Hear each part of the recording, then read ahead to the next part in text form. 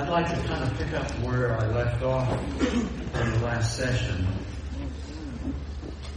talking about, for just a few moments, to begin with, talking about the enemy's attempts to take you out.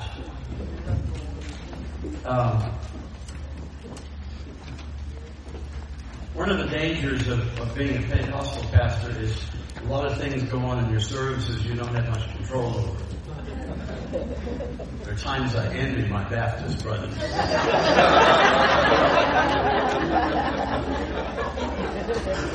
Well said. We had a lady one Sunday, back in, 1990s, somewhere, late 90s. We had a lady that wanted to prophesy about people getting rid of their credit cards.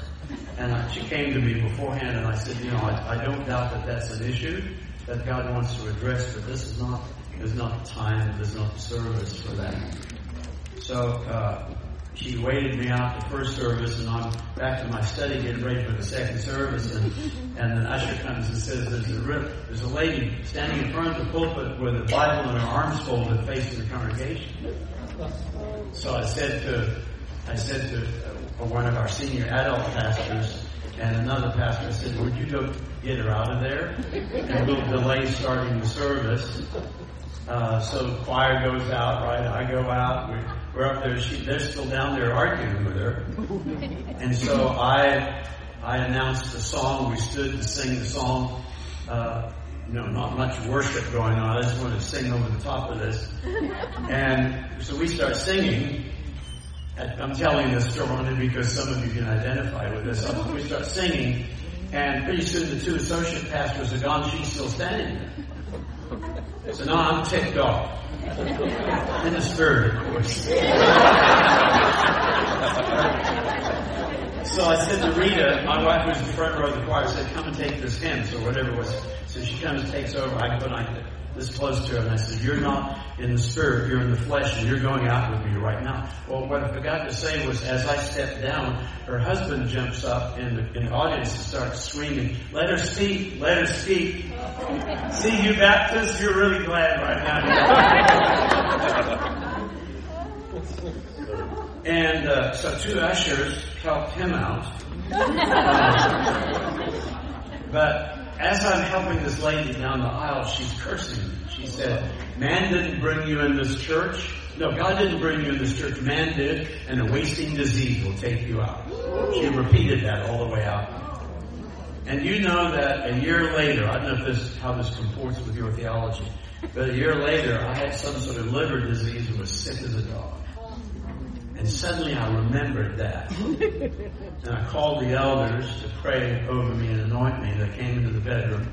And boy, I was totally restored in about a day. I'm just telling you that story. That the enemy, especially if you have a heart after God, the enemy wants to take you out. Yes, sir. And 2016 was one of those years I just told you about, where some of the board decided that it was time for me to move on. And listen, you need to know, I'm 73, and I realize there'll come a time, and it may be soon, when I'm no longer effective. Fortunately, like Pastor Lee, I've got a lot of young, he's not nearly as old as I am, but I've got a lot of young pastors all around, so that there's a young feel to the church. It's not just, for old folks. And I'm blessed. We're seeing an influx of young couples right now, and are having to expand our children's ministry. And one of the things that they tell me is we're missing fathers in the faith. And so we're here because you represent a father in the faith. And I don't feel like that, right? I feel like I'm still 40 years old. But I think that's really important for us older folks in here to hear. So that enemy tried to take me out there. But then when that didn't succeed, in 2019, in the fall of 2019, I was riding a motorcycle with a friend down in Arizona, coming up to the little town of Wickenburg, and we'd gone up to Prescott for lunch. It was just an incredible. Any of you ridden or been in that part of the country? Incredible beauty with 2 or 3 mountain passes between Phoenix and Prescott. And we were having a grand time, had lunch up there, and we're coming back, and there's a couple of traffic circles before you get to Wittenberg, and I don't remember a thing. The next thing I remember after entering the traffic circle is being in a helicopter, being airlifted to an emergency room in Phoenix, because witnesses said that a semi was using the inside lane of that traffic circle to do a U-turn, and he was going too fast and crossed into my lane. Didn't even see me, and apparently I laid the bike down and woke up in the helicopter. So just different things like that. Not that any of us, we don't need to be paranoid, but I just want to tell you the enemy wants to take you out. So I want to go back just quickly to that 2016 story, particularly for those of you who are pastors here, because when that Ethiopian pastor, and he and I stayed in contact ever since 2016, gracious man of God. When we were sitting across from John Brediger's dining room table with him, the Lord had sent him. If you were here in the last session, you heard me tell that story, all the way from Fort Lauderdale. And the minute he started talking, brothers and sisters, I know you know this. You know it's the Lord, right? You know, this is not just, this is the Lord. And so I grabbed my phone, and because I'm 73, I didn't have the smarts to go to a record function on here. I grabbed my phone and started taking notes. And to show you how humble this pastor, he said, I'm sore. Do you need to make a call? I said, no. The last thing on my mind, I just wanted to take notes. So I say that just so I wrote everything down he said. Okay? So this may be for some of you here today. You think you're at the end of your ministry, but you're not. You're at the beginning. There are much greater things ahead. You may feel tired now, but if you quit, you'll feel much worse than tired. God is going to show up, and the fire inside of you is going to break out. The fire has been inside of you for a long time, and the reason it's not broken out before is not your fault. Nobody but Rita knows the number of times in 2016 I walked into the house and I said, babe, it's going to be me. I mean, these guys on the board are right. There's no one else to point a finger at. It's got to be me. It's my fault. I can't blame anybody else. And there wasn't anybody else to blame. And so only to Rita did I say, it's my fault. Well, you can imagine when he said, the reason the fire is not broken out before now is not your fault. And the minute he said that, I just began to weep. And he got up and started walking around the dining room table, just repeating, it's not your fault. It's not your fault. It's not your fault. Till it got down inside him. There are a lot of people, many of whom have left, that haven't are resisting the fire. It's because they're too content. Get this perspective from this Ethiopian pastor. It's because they're too content and have bought into a made in America kind of Christianity. I'm not to leave the church. Stand firm in your position. God is actually grieved. Pastors, hear me. God is actually grieved over the pain I've been carrying. Over the pain you've been carrying. Right? When nobody sees. That maybe you and your family. And the burden sometimes feels like it's too great to bear. Right? I preach to other people the comfort of God. I preach to other people that God cares, and I never took it for myself. And when he said, God is actually grieved over the pain you've been carrying. Wow, that wiped me out again. Now listen to this. I need a prayer retreat right now. This is him speaking to me. For God to speak to me. He said, this is Pastor Mare. He said he actually would love to take me to Uganda, where he knows a group of intercessors at a retreat center who will gather around me and pray healing into me over several days for the disappointments that have left my heart calloused. It's a retreat center where he goes for replenishing. Tell your wife that God is on her side and has seen the tears she cries for the people. And when she cries, pastor's spouses listen, when she cries, she attracts the attention of heaven. You can see why I was impressed. This wasn't just, again, speaking to Pentecostals. This wasn't some God loves you and yay, you're going to preach to millions, right? Amen. We've all had that. He sees Rita like a waterfall.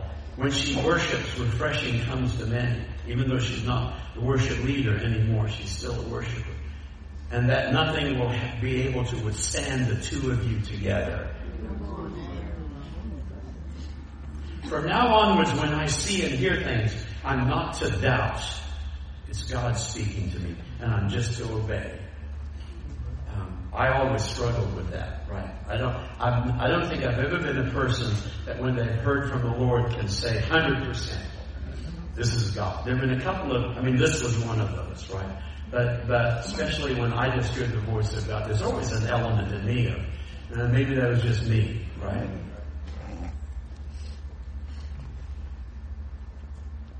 I have people within my circle who are draining me. And God's going to put words in your mouth that will either remove them or bring judgment on them. Remember, this is 2016.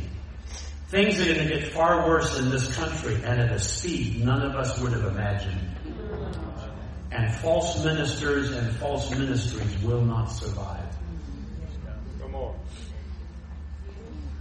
And then again, he finished with, it's hard for these words to even find a landing place in your heart right now because disappointments and hurts need to be healed in the presence of God, and you need to be surrounded by people of faith. I think you can see why that reignited a fire in me that had gone out. And I just pray that those words, even maybe they weren't quite as specifically directed to you as they were to me, I pray that they'll find a landing place for those of you who are weary and have been at this thing for a long time and have not seen quite the fruit you would love to see. And I think God sent me here through this message to say to you, God's not finished with you. The end is not in sight. Some of the greater days are still ahead.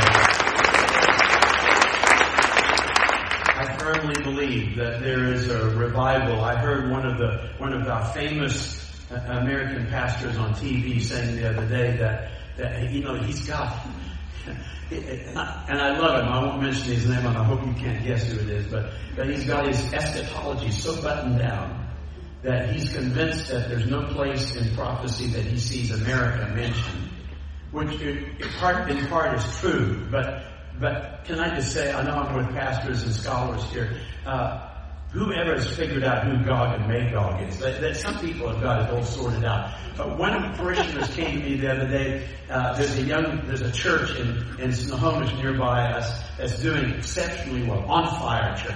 The pastor is legit. He's in his 30s, so it's a great church, right? But this parishioner said to me, so-and-so is preaching a series in Revelation. I think you should too. I said, yeah, I preached a series in Revelation back when I was in my 30s also. Right?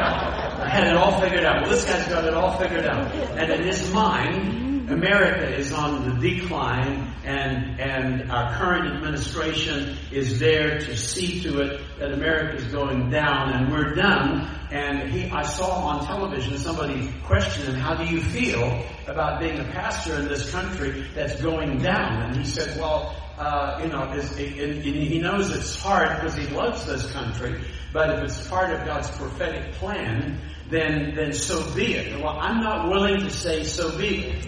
I'm not willing to believe that God is done with it. Seriously, for all the ill that goes on here, for all the bad things that we can all point to that still need correcting, there's no country in the nation, in the world right now that helps people like this country does, and that reaches out to people, and that gets the gospel out there. I don't think God is done with this country. I sense down in my heart that there's revival coming. So for those of you tempted to throw in the towel, I want to share this message. Turn with me, please, in your Bibles to 2 Kings chapter 13 and chapter 14. 2 Kings 13 and 14. And I'm going to try my best not to be very tied to my notes because I want to be able to convey this the way it's in my heart. Israel, by the time we get to 2 Kings 13 and 14, Israel is in a mess. Can I just digress for a moment? And Rita's not here to help me get back on track if I forget where I was.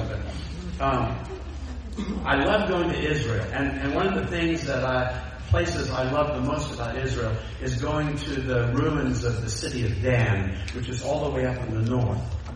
And if you've ever been there, Dan is an amazing city because before it became known as Dan in the book of Judges, it was known as Laish, and it was literally where Abraham, and they uncovered the earthen brick entry to ancient Dan, where Abraham negotiated with the 5 kings for Lot's release. So it's just amazing to stand here. But on another level of the ruins is the temple that Jeroboam built, and the altar for the golden calf. It still is intact. They've actually got an outline, and the bricks, the stones are still there. Obviously, the golden calf is gone. But I love going there, and I love taking people from our church there. And I'm not a pessimist, even though I may be sort of a little prophetic by nature. But I love looking, and I get choked up every time I'm there with the people because I say, what you're looking at here, can you imagine the glory of God that rested between the cherubim over the Ark of the Covenant in the Holy of Holies? Can you imagine when Solomon first dedicated the temple? Can you imagine what it was like when David brought the Ark of the Covenant back the right way? And every few steps they stopped and offered sacrifices. And when it was ensconced in the tent first, and then when Solomon put it in the temple, and the glory of the Lord came down so much that the priests couldn't even stand upright to minister. Can you imagine what that was like? And the glory of God, and the fact that God chose Jerusalem at that point to be the place where His presence rested and where He would meet with His people. What an incredible and awesome privilege. And then to stand at the temple up in Dan that Jeroboam built as a place of convenience. Don't go all the way to Jerusalem. It's really easy. Just go here. Don't worry about all the regulations. We've got a golden calf for you. Don't worry about the fact that the cloud's missing. We've got a golden calf for you to worship. And when I stand there at Jeroboam's temple in Dan, in my heart I see the American church. In fact, one of the Psalms, God through David says, I can't believe that you've given up my glory in exchange for an image of a calf that eats grass. And I'm not negative on the American church. You may see a much brighter version of it here in the South than we see in the Pacific Northwest. But there was a huge church planted in Seattle about 15 years ago. It no longer exists. But when they sent out their card promoting the launch of this church, the caption, I wish I'd kept the card just to carry it around and show people. The caption said, give us 35 minutes, we'll give you God. Oh my God. And then the fine print said, for busy people with important things to do on the weekend. And the church packed out. They were running 13,000 before you could say anything. And then the senior pastor, about eight or 9 years later, gave up innovative methodology for innovative theology and started marrying gay people. And the church emptied out. I think we're in such danger in this country. My great fear,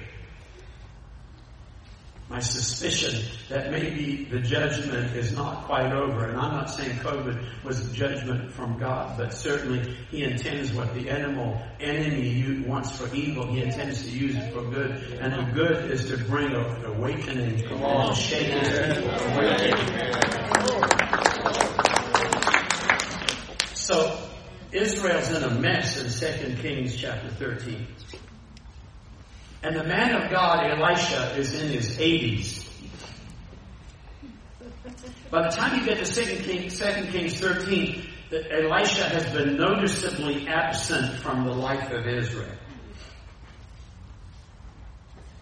His ministering years as a prophet have been significantly longer than those of his mentor Elijah, whom God, if you remember, took up in the whirlwind.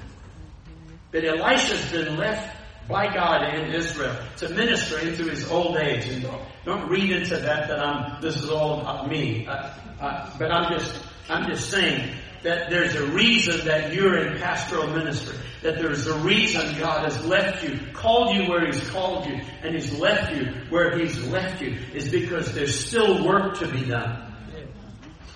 In fact, we learn in the story that Elisha is struggling with a sickness that eventually takes his life. So he's on his deathbed, and the unthinkable happens. A king comes to visit the prophet.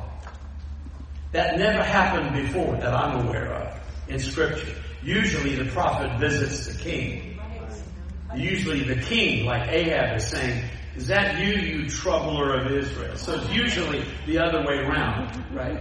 But somehow Jehoash, this apostate king, has gotten the presence of mind in the middle of the crisis that Israel is in. Crisis because the Arameans are attacking randomly Israel and marauding, taking their harvests at appropriate times, leaving them desolate. And in a rare moment of vulnerability, the king goes to the prophet. And he's weeping over the condition he finds the prophet in. And he says these words. He says, my father, I see the chariots and the charioteers of Israel." And this apostate king has the presence of mind when he gets in the presence of God in Elisha. This apostate king has the presence of mind to recognize that his armies are not going to do the trick. And his borders are not going to do the trick. And his people are not going to do the trick. The only thing that's going to save Israel at this point is an encounter with the living God. And at this point, to our best knowledge, the only prophet left, although there were still possibly schools of prophets dotted around. And I don't know what you think about those or what you've heard, but what I've read about the schools of the prophets is not that they were necessarily groups of people learning how to prophesy, as much as they were groups of holy people that wanted to serve the Lord properly, and God preserved those clusters of people. Yes. And for their own preservation, they hung together in places like in Gilgal and Jericho and other places we learn of when Elijah gets ready to leave Elisha. So when he gets to see Elisha on his deathbed and realizes that Elisha is on his way out, he weeps over him. In fact, the King James on verse 14 says he wept over Elisha's face. You've got to be in proximity, right, to weep over somebody's face. So he bent over the man of God lying on his deathbed, and he weeps over him. And then something stirs in the man of God. He gets some strength, chapter 13, verse 15. And he gets up out of his deathbed to call God in one more prophetic word and prophetic act. And that's what I'm hoping to do for any of you here today that are ready to quit or feel like you've been going long enough and you're tired of taking one more step or one more action. I want to I'm not on my deathbed, but I want to come up out of Seattle, which is kind of like living in a deathbed. And I want to say to you, God has stirred me, and your pastor so graciously. I'm just a pastor in the Northwest. I don't do big conferences. I'm not sought after or anything like that. But for me to come all the way from Seattle, just to be stirred in my own heart towards you. God is stirring me right now towards you. Amen. And he says to this apostate king, get a bow and some arrows. Verse 15, and the king did as he was told. Then he says to the king, I should have asked for a bow as well. I'm sure whoever got me these arrows did. Then he says to the king, put your hand on the bow. and the king draws the bow and gets the arrow in its place. And then I love this. Elisha laid his own hands on the king's hands. Let me take some liberty with the text here. Child of God, prophet of God, minister of God. There's an anointing of the Holy Spirit that He has for His servants in these last days. And if you'll just pick up the bow one more time and put an arrow in the bow, you'll find the hands of the living God coming around you. And when His hands are around yours, that bow becomes a supernatural bow. Yes. And when His hands are around yours, that arrow becomes a supernatural arrow that can take enemy out at any distance. But you gotta invite Him. Put His hands, God, put your hands around. Then the prophet says, open that eastern window. And Elisha says, shoot! So the king shot an arrow. And Elisha, this is where I get this from. Elisha proclaimed, this is the Lord's arrow. Yes. It may look ordinary. You may feel ordinary. You have no idea how ordinary I feel. When Pastor Simla occasionally has me go preach for him at Brooklyn Tabernacle, I tell the Lord all the time, would you let somebody else do this? Because he has all of the great speakers, and I'm not saying that they're into greatness, but all the speakers he has at Brooklyn Tabernacle. Then they got little old me from Seattle, and I feel so apologetic every time I feel like saying heavy. And whenever you get up to preach at Brooklyn Tab, they will say, they do this in every service. How many of you, pre-COVID, how many of you are visiting from outside? Oh, you're from Missouri, God bless you. You're from England, God bless you. You're from Germany. I know why they're here to hear Pastor Simla. Right. And then they say, we have a guest speaker from Seattle. Oh, brother, I just soon go someplace else. An ordinary arrow. And one of the enemy's jobs is to make you continue to feel ordinary. But this is no ordinary arrow. Praise God. This is the Lord's arrow. You are the Lord's arrow. Praise God. And it's the arrow of victory. And after the king shoots this arrow out the eastern window, which was the general direction of the Arameans. So no physical enemy in sight, just the direction of the enemy. But that arrow was powerful, even though there was no specific enemy to shoot at. Listen, there are strongholds of darkness that have this nation in its grip that will only come down by the power of the Holy Spirit, and every one of us being the arrow in God's quiver and in God's bow, shot against the enemy. It doesn't have to be a targeted enemy. The Word says our battle is not against flesh and blood, but against principalities and powers of darkness. It's not the people in Olympia that are the problem in the state of Washington. It's powers of darkness that these people have given a foothold for. And the only way to dislodge them is that the people of God will get in the power of the Spirit and begin to be the arrow that God has given. It was a prophetic action. I want to add to just a thought that I do believe there are prophetic words, but prophetic actions. And I think there are some times that God calls us to act and to be the action, even when it doesn't necessarily make sense, because He's going to imbue that action and you with the power of His Holy Spirit. Dr. Ricky Moore, who's become a close friend of mine from Lee University, and he's an Old Testament professor. And whenever I stumble onto an Old Testament passage that doesn't make sense, I will write him an email, and I have a whole folder on my computer with just Dr. Ricky Moore responses. And he talks about this passage in the Old Testament. And he said what was released in the shooting of that arrow was, quote, the untamed and untamable wind of the Spirit blowing where He desires. Wow. I want to say to you, victory's on the way.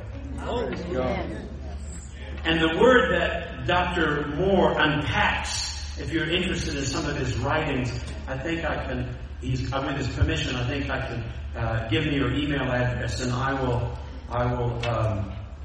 I will send you the articles that I have of his, where he looks at the Old Testament prophet.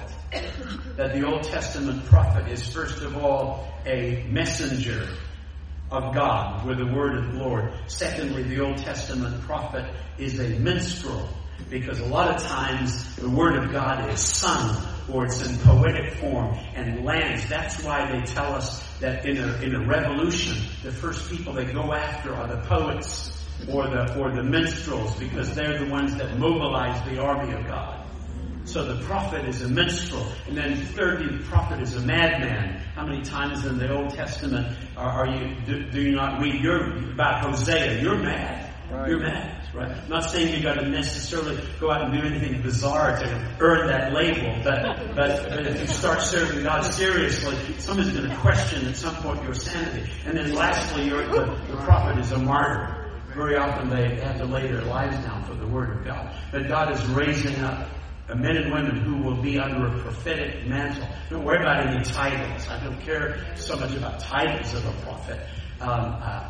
But he wants to raise you up in your ministry with a prophetic mantle, so that with God's arms wrapped around you in the pulpit and in your ministry, you become a prophetic action by yourself.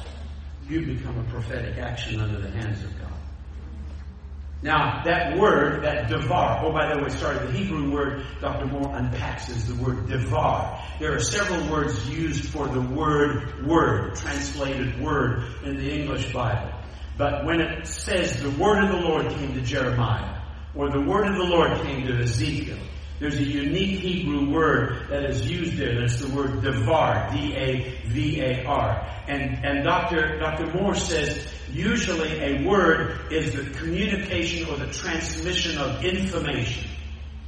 He said a devar is a quantum of transformation, because it carries with it the power of God to fulfill the word. When I learned about this first, I'd written to him about a question I had in Ezekiel, where Ezekiel is standing in Babylon and he's prophesying over Pharaoh and he's prophesying over this nation and that nation, and there's no indication that the prophecy was mailed, was couriered to those kings, and no indication that Elijah was ever in those nations. And I said to Dr. Moore, what's the power? How can a word from the Lord be spoken by one prophet standing by the Kibar River in Babylon and have it affect Pharaoh or Egypt or another nation? He said it doesn't need to be couriered or transmitted, because the Word of God has a power that transcends boundaries and nationality.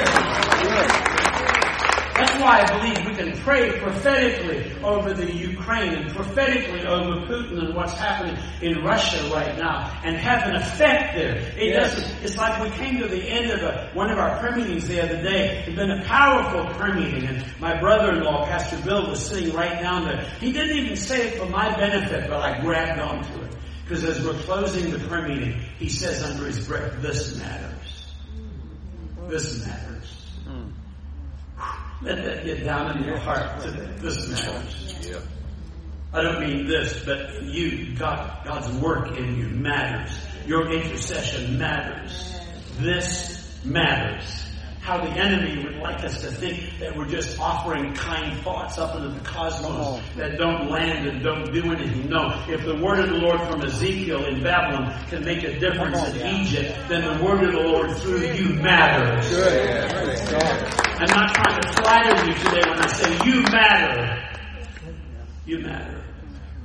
Doesn't matter how old you are. You don't have to be old. See some of the precious young people over here, pastor's own family. You don't have to be old. The word of the Lord through you matters. But the word of the Lord wasn't over. Here's where I'd like to sort of bring this in for a landing. The word of the Lord wasn't over. The king had to have been excited. He's going to win the battle over the Arameans. Great, so excited. Got what he came for. I think this is what happens with a lot of people that jump from one sort of new thing to the other new thing, one special meeting to the other special meeting, just looking for what's next and what's exciting. And so the king, obviously, by the actions of the next few verses, The king obviously felt like he's in the presence of victory. The word of the Lord has been victory for him over the Arameans, and what more is there to do? However, the man of God, Elisha, was not over. And he said to the king in verse 18a, he said, now pick up the arrows. The word of the Lord's not over. God's not done with you. Even if you've had a season of great blessing and great anointing and success in your ministry, God's not done. We can't just go home and say, oh, that was great. Come on. Pick up the arrows that are in your hand. That's right. You already shot one out the window with great effect. What could God possibly, what would he want to do? What could he do? What's in his capacity? What is in his capacity to do if you'll pick up the rest of your arrows? So pick up the arrows, Elisha tells King Jehoash.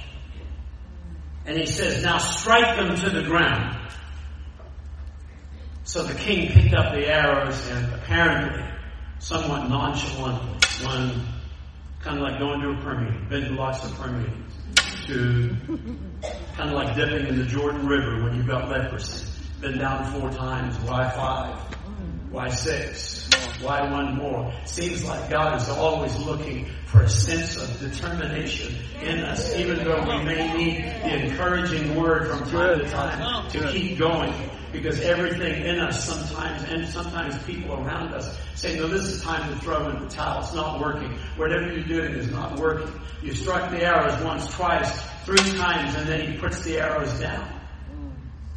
The man of God was angry, verse 19, and said, you should have struck 5 or 6 times.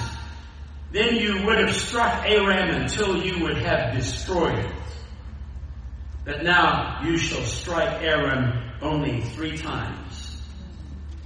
The footnote in my study Bible says this: the moderately enthusiastic response to Elisha's directive reflected insufficient zeal for accomplishing the announced task. And that sends cold water down my back. The moderately enthusiastic response to Elisha's directive reflected insufficient zeal for accomplishing the announced task, and Israel missed the victory, and the enemy had their way. Saints, we're in the balances right now. I'm encouraged by the fact that there seems to be a greater prayer movement in America now than ever before. I'm encouraged by the numbers of churches. When we started talking about revival with Church Awakening in 2015, it was like even pastors would come and argue with me. You won't find the word revival in the New Testament. So why should we be looking for revival? We have everything we need in the time of the New Testament. We don't need revival. And I would say to them, have you ever read Jesus' letter to Ephesus? That if they didn't have revival, he was going to jerk the lamp out of their lampstand.